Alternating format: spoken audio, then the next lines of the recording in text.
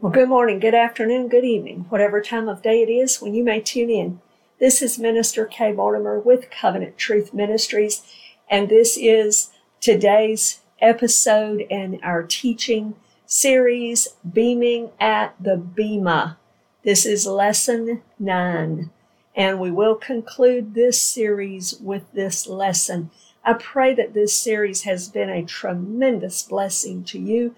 It has been an awesome privilege for me to study through this and to prepare it because, beloved, that is what we are awaiting.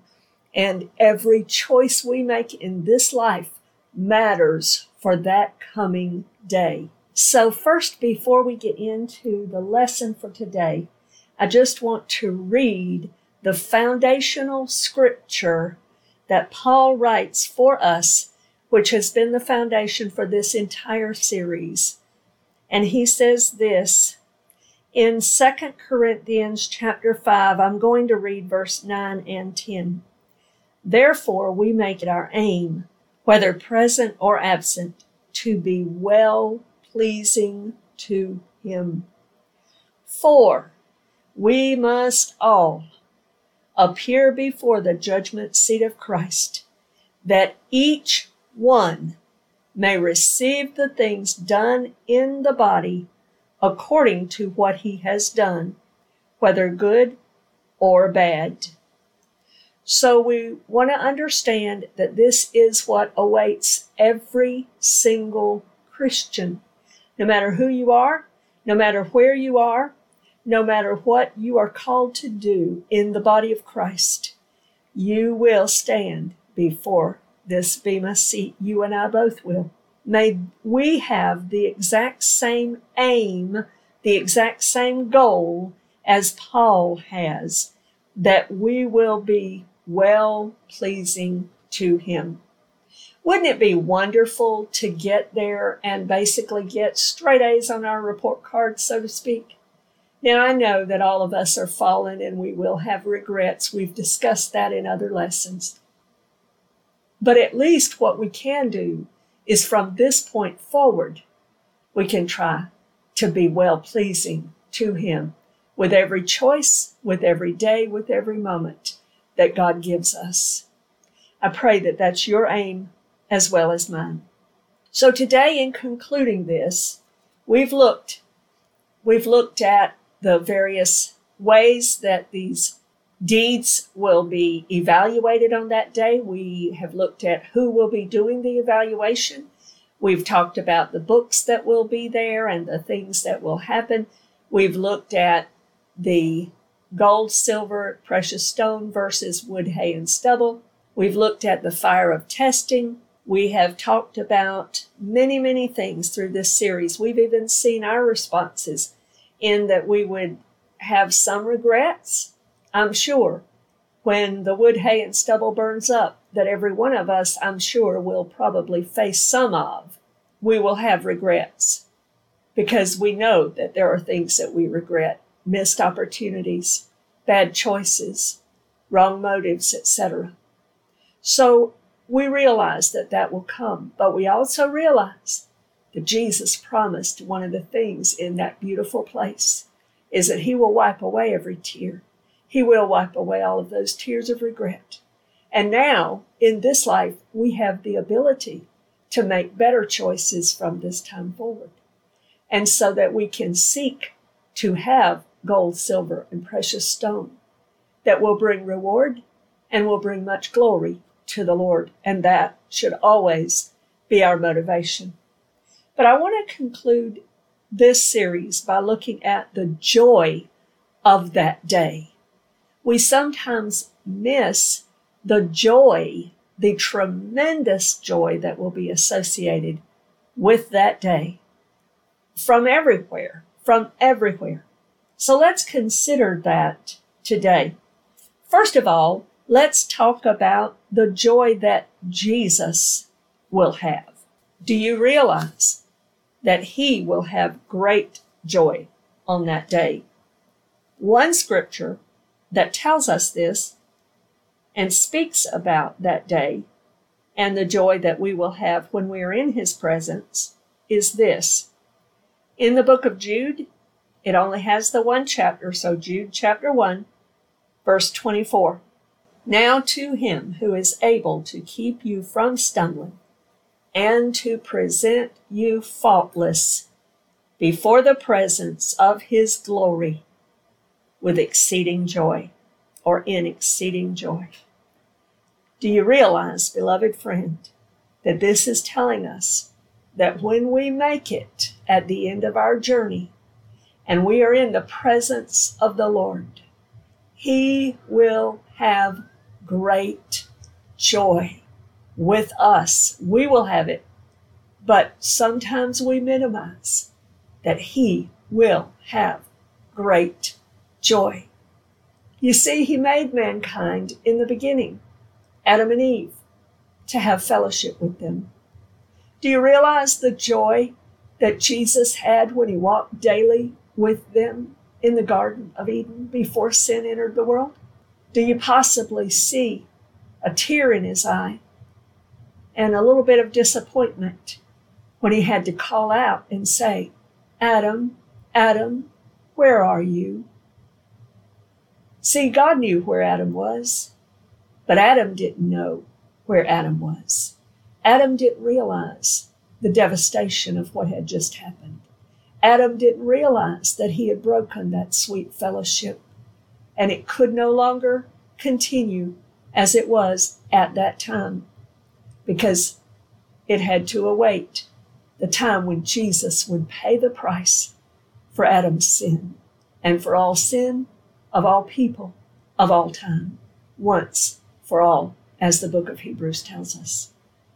So Jesus will have great joy.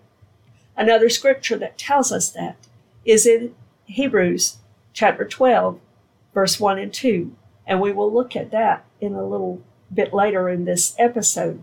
But it talks about the joy being set before him. The joy that caused him to endure the cross was you and I, beloved. Relationship with us, seeing that we would then be able to enjoy that sweet fellowship and that communion like he had in the very beginning with Adam and Eve. Now, all of us who believe in Jesus will have that to look forward to throughout eternity, forever. Another place that gives us some information about Jesus' joy is found in 1 Corinthians chapter 4, verse 5. And it says this, Therefore judge nothing before the time until the Lord comes, who will both bring to light the hidden things of darkness and reveal the counsels of the heart. That's talking about the Bema Seat judgment, when everything hidden will be revealed, and even the motives of our heart will be revealed and known, because it's either going to be put to the fire and come through as wood, hay, and stubble burned up, or it's going to come through as gold, silver, and precious stone. But notice this, then each one's praise will come from God. Each one's praise. Jesus wants to see you succeed. He wants to see you prosper. He wants to see you bearing great fruit for the glory of God. He wants to reward us. He spoke all through the Bible, all through the Gospels, about all the rewards. Even a cup of cold water to a thirsty person gets a reward. He talked about that over and over and over. He's the one who told us. He said, you didn't choose me. I chose you so that you would bear much fruit. For when you bear much fruit, my Father is glorified. So you see, Jesus will have great joy when he speaks praise in the sense of commendation. He's talking about commendation for the good things that we've been able to accomplish by the power of the Holy Spirit to bring him glory. That's what he's talking about here. So we see in these passages that Jesus will have great joy. We see the leaders of the early church. Notice this, the scriptures teach us about the joy that they long to have in seeing us prosper, in seeing us walking in the faith, in seeing us doing the work of the kingdom, and then having rewards on that day. Have you ever thought about that? All of the apostles in the New Testament shared that same heart desire. Let's take a look at a few of those. First of all, let's consider Paul. In 1 Thessalonians 2:19, Paul says this, "For what is our hope or joy or crown of rejoicing? Is it not even you in the presence of our Lord Jesus Christ at his coming? For you are our glory and joy." I believe that Paul is speaking to us here too, even though he's never met us yet. Because he says, "Is it not even you in the presence of our Lord Jesus Christ at his coming?"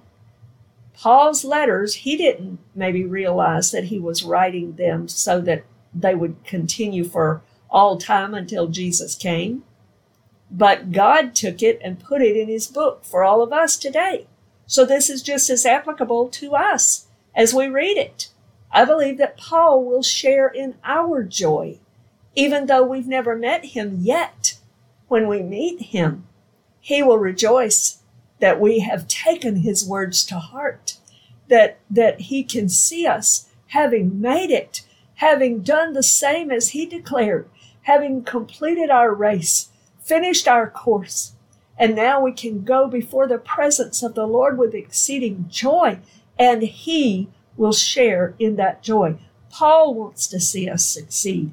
Paul recognizes that his joy will be greatly enhanced and fulfilled when he sees the beloved Christians that he has sown into through his words and through his example and through his life standing in the Lord's presence. There'll be great joy. Paul will share in that joy. Another place we read that is in Colossians chapter 1, verses 27 through 29. In Colossians chapter 1, Paul also writes here, again, proving that Paul looks forward to a day when he can rejoice with us. Verse 27 of Colossians chapter 1, "To them God willed to make known what are the riches of the glory of this mystery among the Gentiles, which is Christ in you, the hope of glory. Him we preach, warning every man and teaching every man in all wisdom." Why? What's his purpose? Why is he warning everybody? Why is he using the words that are needed so that he is speaking the truth in love? Why is he warning us? Why is he teaching us what is right? Why is he pouring into us so? This was his motive. This was his reason. This is what he wants to see. Continuing in the reading, "That we may present every man or every person perfect or complete in Christ Jesus, mature in the Lord, complete in the Lord," to the point that they're going to be receiving commendation from the Lord, mature in his presence, walking with him, able to rejoice because of gold, silver, and precious stones that will come through the fire. He wants to see us all, everyone, presented perfect in Christ Jesus. He says in verse 29, "To this end I also labor, striving according to his working, which works in me mightily." So Paul looks forward to the day when he will have great joy with us in the presence of the Lord. It's kind of like that's going to be our graduation ceremony and our graduation day. And I believe that many of the apostles will feel similarly to perhaps the teachers that have worked so hard to help a student get to that place. And that is part of their rejoicing, is to see us make it, to see us cross that stage, so to speak, and receive the diploma, to receive the commendation for the work that we've done. And so the heart of the apostles like Paul, was to see that happen because they want to rejoice with us. The Apostle John, same thing. In 2 John, it only has the one chapter. In 2 John, chapter 1, verse 8, look to yourselves that we do not lose those things we worked for, but that we may receive a full reward. John's heart was that we all receive a full reward, that we do what God has said. Look over in 3 John, also having just one chapter, verse 4. He says this. Well, let's read 2 through 4. Beloved, I pray that you may prosper in all things and be in health, just as your soul prospers. For I rejoiced greatly when brethren came and testified of the truth that is in you, just as you walk in the truth. I have no greater joy than to hear that my children walk in truth. John recognized that he was like a father to many in the church and in the Christian faith from the early days and even until now. His epistles and his gospel and his book of Revelation have been critical and essential in the gospel and in the doctrines of Scripture and have blessed so many people. He too has sown into people. And so he's telling us here, I want you to prosper. That word is talking about in the journey of faith. It's not talking about in material things and, having beautiful homes and rich this and, money all over the place and all that kind of stuff. He's not talking about any of that. He's talking about to prosper in your Christian journey. Keep on keeping on. Make progress in Jesus, because we're all going forward to stand before the Lord in that day. And John wants to have no greater joy than to see all of us, to see all those that he's poured into walking this walk and finishing our race just like that burned in the Apostle Paul. So it burned in the Apostle John. What about Peter? Well, let's read in 2 Peter chapter 1, verse 12 and 13. Peter writes in his second epistle, and he says this, for this reason, I will not be negligent to remind you always of these things, though you know and are established in the present truth. Yes, I think it is right, as long as I am in this tent, to stir you up by reminding you, knowing that shortly I must put off my tent, just as our Lord Jesus Christ showed me. Moreover, I will be careful to ensure that you always have a reminder of these things after my decease. In other words, Peter was sowing to the point that he would leave them with these books so that they could continue on successfully in their journey, because we're all headed to putting off this tent and standing before the Lord. Peter had that same burning desire. That's why he couldn't be negligent. He had to be reminding us of these truths. He had that same burden and that same desire. What about the Apostle James? Well, in James chapter 5, beginning in verse 7, it says this, therefore be patient, brethren, until the coming of the Lord. See how the farmer waits for the precious fruit of the earth, waiting patiently for it until it received the early and latter rain. You also be patient. Establish your hearts, for the coming of the Lord is at hand. In other words, he's saying here, I want you, when Jesus appears, when his coming comes and he takes us to be with him, be patient until then. Keep working, keep planting, keep harvesting. Make sure you are planting so that you will reap a harvest on that day, because that day is still at hand. It is coming, and it's coming soon. So we see James' heart pleading with us so that we can have joy, and he can have joy with us in that coming day. Now let's look in the book of Hebrews. The author of Hebrews is not named. People have differing opinions.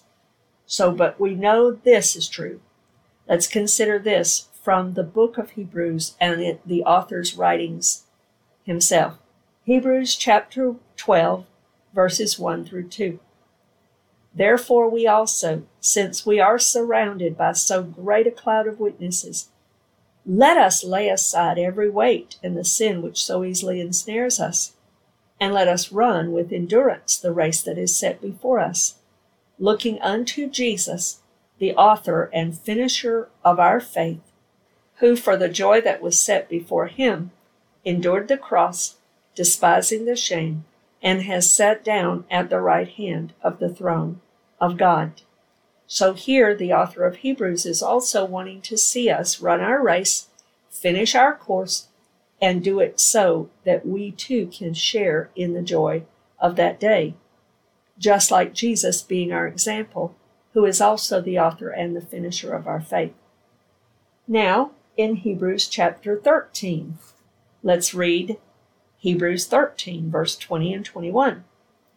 Now may the God of peace, who brought up our Lord Jesus Christ from the dead, that great shepherd of the sheep, through the blood of the everlasting covenant, make you complete in every good work to do his will, working in you what is well-pleasing in his sight, through Jesus Christ, to whom be glory forever and ever. Amen.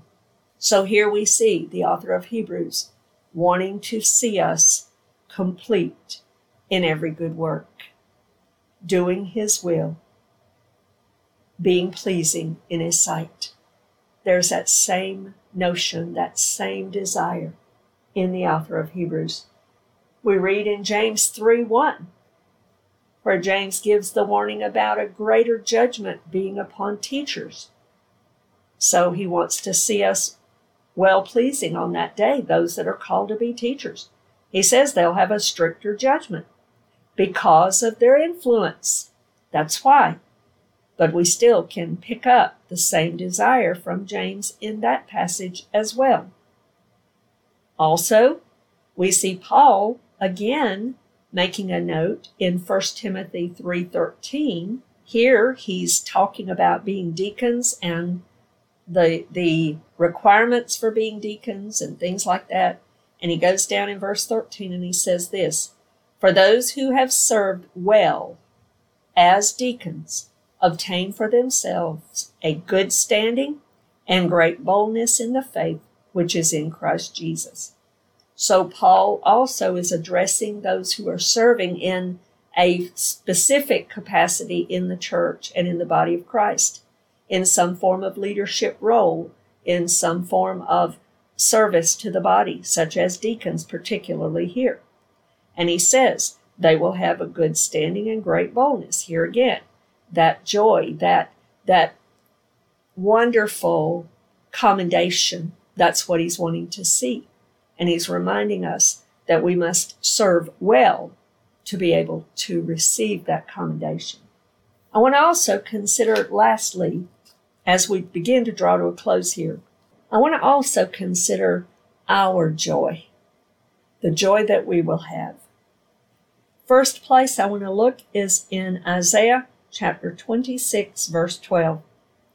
Isaiah writes, Lord, you will establish peace for us, for you have also done all our works in us. On that day, I believe we will be humbled to see what God has accomplished through us with the gold, silver, and precious stone that comes through the fire, and that we will then also rejoice in seeing his work, the glory that it's brought to him, the joy it's brought to him, and we will be fully aware that it was his work in us. It was not our own. And that may be why that the Bible indicates that we will cast our crowns before his feet in recognition and in honor of the fact that he's done it through us. It's not been our own doing. It's been him. Next, let's consider 1 Kings chapter 10. And I just want to pull out this verse real quick. What's happened here in chapter 10, the Queen of Sheba has heard all kinds of wonderful things about Solomon and his kingdom and all of that. And so she comes and she says wonderful, flowery words of commendation to Solomon. But one of those is this verse. Verse 7, however, I did not believe the words until I came and saw with my own eyes, and indeed the half was not told me. I believe that we will realize then that the half has not even been, we haven't even imagined the half of what's there. We couldn't have even had a clue the half of what will be awaiting us and the joy that it will bring us on that day when we see that that cup of cold water that we thought was totally insignificant, that one lunch meeting with a dear friend where we poured into them because their heart was breaking over the loss of a loved one or over a broken marriage or betrayal of some kind or a wounding of some kind. And we thought it was totally insignificant. And yet on that day, it might be one of those things that comes through with gold, silver, or precious stone coming through the fire. And we will realize the half, we hadn't even imagined the half of what we have to look forward to. And then I remember Jesus' words when he talked about one will sow, one will reap, but they will rejoice together.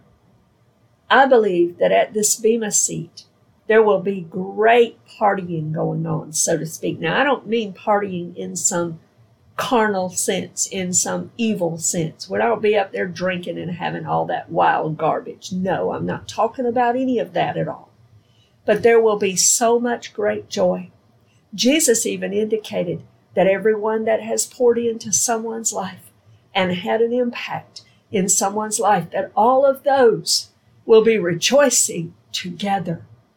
We haven't even a possibility of imagining the great joy that that day will hold for the people of God. Hallelujah. The question for each of us is how much joy will each one of us be able to possess and be able to experience on that day? The answer to that question depends on the choices that we make now and in the future until we see the Lord face to face. We must make certain choices, actions, motives, all of those things must be our own choice. We must be careful and choose the things in this life that will allow us to experience the joy on that day that Jesus wants us to have, that all the apostles wanted us to have, and that we ourselves want to be able to look forward to. I believe on that day that we will share in Jesus' words here. He's speaking about the time when he comes back and he has the sheep and goat nation judgment, when he divides the sheep and the goats and all of that. But I believe that this is also applicable to our choices, our lifestyle, and what we do or don't do, and how the Lord will respond to us as well. Matthew 25, verse 37 says this, Then the righteous will answer him, saying, Lord, when did we see you hungry and feed you, or thirsty and give you drink? When did we see you a stranger and take you in, or naked and clothe you? Or when did we see you sick or in prison and come to you? And the king will answer and say to them, Assuredly I say to you, inasmuch as you did it to one of the least of these my brethren, you did it to me. You see, Jesus takes personally how we interact when we are there for that person that's grieving and needs us, or when we're not. When we are doing whatever he's called us to do, or when we're not. Jesus takes it personally, and he will reward us accordingly. All the insignificant things that we don't even pay attention to, yet he takes them very personally and wants us to make the right choices today to prepare for the joy that is ahead for us in that day. I believe our response on that day, what a wonderful day awaits us, is shown to us in Revelation chapter 4 and chapter 5. And I want to draw to a close with these few verses remaining. Revelation chapter 4, verse 9 through 11. Whenever the living creatures gave glory and honor and thanks to him who sits on the throne, who lives forever and ever, the 24 elders fell down before him who sits on the throne and worship him who lives forever and ever, and cast their crowns before the throne, saying, You are worthy, O Lord, to receive glory and honor and power. For you created all things, and by your will they exist and were created. And then in Revelation chapter 5, beginning in verse 9, and they sang a new song, saying, You are worthy to take the scroll and to open its seals, for you were slain and have redeemed us to God by your blood out of every tribe and tongue and people and nation, and have made us kings and priests to our God, and we shall reign on the earth. I believe we're going to have great worship in that day, great joy, but also great recognition of who did the work through us and who receives all of the praise. And it will be a day of great rejoicing, great celebration, and great worship. So I want to lastly leave you with this, because how much joy awaits each and every one of us depends on the choices that you and I make today and from this day forward until we see the Lord face to face. I want to lastly end with these verses.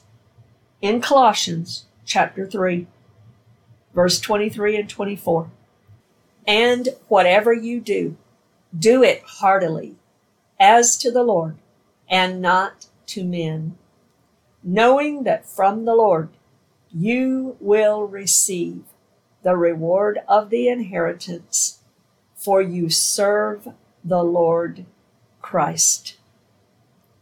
May you be reminded of that. Write this verse out. Put it on. Tape it on your computer, on your refrigerator, on your mirror, wherever it'll be, that will bless you every single day and remind you who you serve and how your motive should be, that you are always doing it heartily to the Lord, not for men's sake, not for the praise or fame of men, not for the approval of men or flattery, but for the Lord. May that be your goal, and may you and I all have a wonderful, rejoicing time together in the kingdom in that coming day. I pray that we will all be beaming at the Bema. I pray that you and I both, and all of us in the kingdom of God in that day, will be beaming at the Bema. I pray that this series has been a blessing to you in eternal ways, and I thank you for joining me through this. God bless you in Jesus' name. Amen.